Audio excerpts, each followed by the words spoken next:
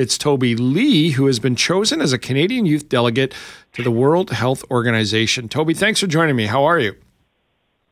I'm great. Thank you so much, Jim, for giving me this opportunity. I'm really passionate about this, and I think sharing this with young people will also excite them as well. Well, yeah, you're on a bit of a tour prior to going, and so we'll discuss that as well, but maybe just let everybody know what you're currently doing. You're an undergrad student at the U of M? No, I'm actually currently a PhD student at the University of Manitoba. Okay. I currently study HIV in collaboration with communities in Kenya. Excellent. So, and what's the goal with your career? So, honestly, that's a great question of what I want to do when I grow up. I don't know. But I can tell you this, and cultivating all these experiences, all I want to do is be able to empower other scientists and to facilitate collaboration and hopefully not just at a global level, but at a national and local level, grassroots level, as to, promote change and real life impact. Well, one of the reasons we're having you on, Toby, is because I think you've already done more in your life than most of us do in a lifetime. So I'm interested to see where you go once you do, quote unquote, grow up. So specifically, what are you studying right now at the U of M? So I specifically study medical microbiology and infectious diseases. Right. And so now, as a part of that, you were chosen as a Canadian youth delegate to the World Health Organization. Tell us about this appointment and how it came about. So I was selected by the government to be the Canadian youth delegate. And essentially, my mandate is to represent Canadian youth at the World Health Organization.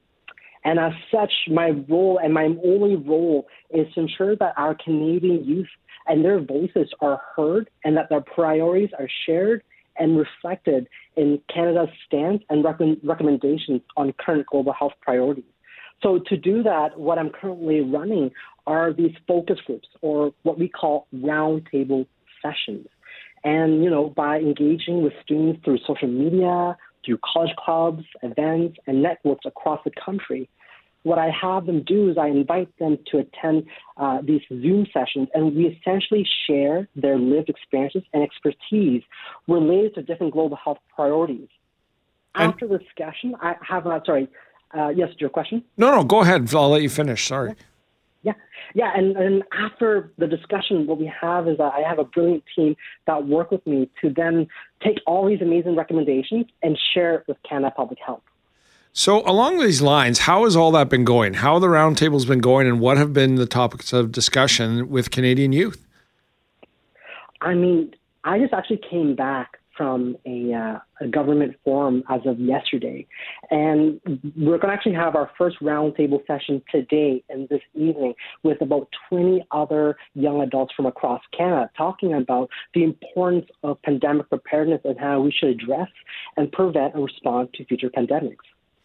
And so along those lines, and that's interesting you're doing it today, and good on you. So there's 20 kids from across Canada, or is there a certain area, or how did you gather these voices? And then what will be on the topics of discussion specifically? So to participate in these roundtables, I believe, and I've stated that, this roundtable session is open to all young Canadians, irrespective of their educational backgrounds, ethnicities, and most importantly, there's no specific training required. So at these roundtable sessions that we will have today and the future ones, it's open to all young Canadians. All I ask is that they are willing to provide active participation and are willing to engage with these global health discussions. And for today's discussion on pandemic preparedness, one of the things that we'll be discussing is the importance of engaging community during a pandemic. How do we fix the trust that is currently kind of broken between the general public and scientists? How do we rectify that and even strengthen that for future pandemics? That is such a fascinating topic, because that's as we discuss these items, even on a show like this, we hear from both sides, right? Like we hear from, the scientists don't know what they're talking about, or we don't buy into everything they're saying, and vice versa. The scientists are saying we're just doing our factual work and we're not being believed. So that's an interesting topic, and you must be fascinated too on what today's Canadian youth or younger generation feels about it. Absolutely. And I feel like, we're all on the same page when it comes to the pandemic, that, it really wreaks havoc on our well-being and our society. but it's for some reason we're all speaking different languages. And there is some sort of a language barrier, a cultural barrier that we need to address now. And really to leverage our youth, because I believe that our youth, there's so much talent that is yet to be utilized and recognized. And I find that, our youth needs to be engaged because they are going to be the future and the future responders against pandemics. Fascinating work and good on you. And of course, this is all in a process that you'll present to the World Health Organization as part of the Canadian Youth Delegate that's going to represent them. How did you become the Canadian Youth Delegate? What was the process? I mean, it really was a bit of a competition, actually, that was released by the government of Canada. And this program is very new, relatively. It's only been running for 5 years. And this opportunity was actually brought to me by my supervisor, Dr. Keith Folk, who also has an expertise and a lot of experience working in global health. And so part of that competition was, I believe, the U of M's 3MT competitions, which, if I say this right, it's 3-minute thesis, right? And you won in both French and English. Tell us about that and then how that helped you earn this spot to represent Canada.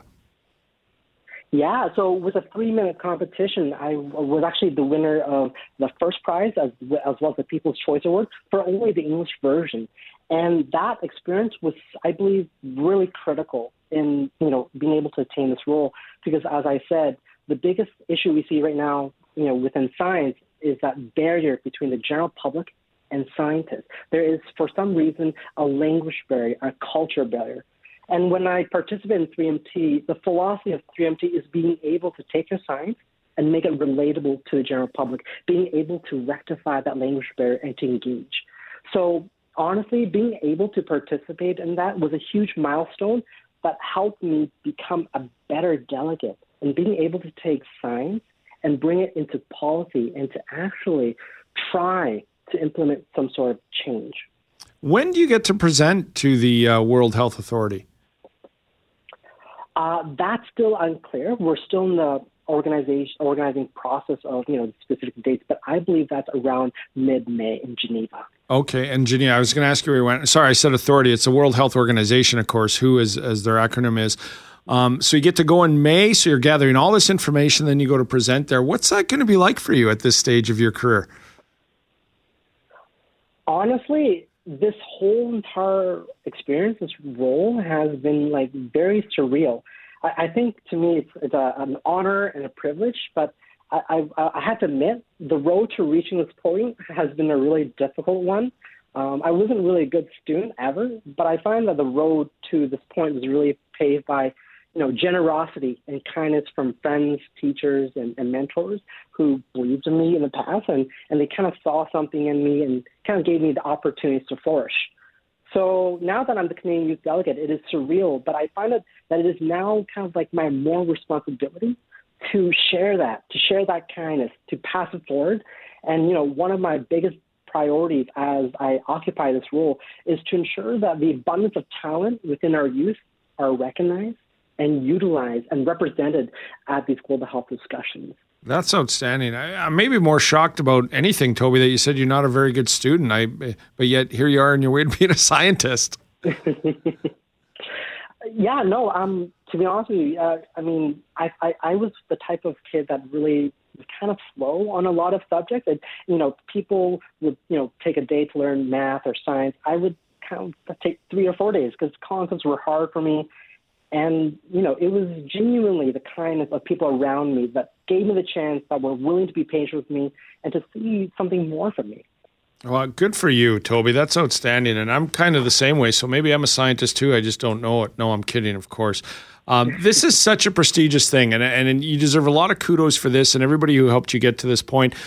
Good luck with it, the work you're doing today and tomorrow and gathering the information from Canadian youth, but also at the delegate in May. And I'd love to have you back when you return from your presentation there and see how everything went for you and the research you accumulated prior to that.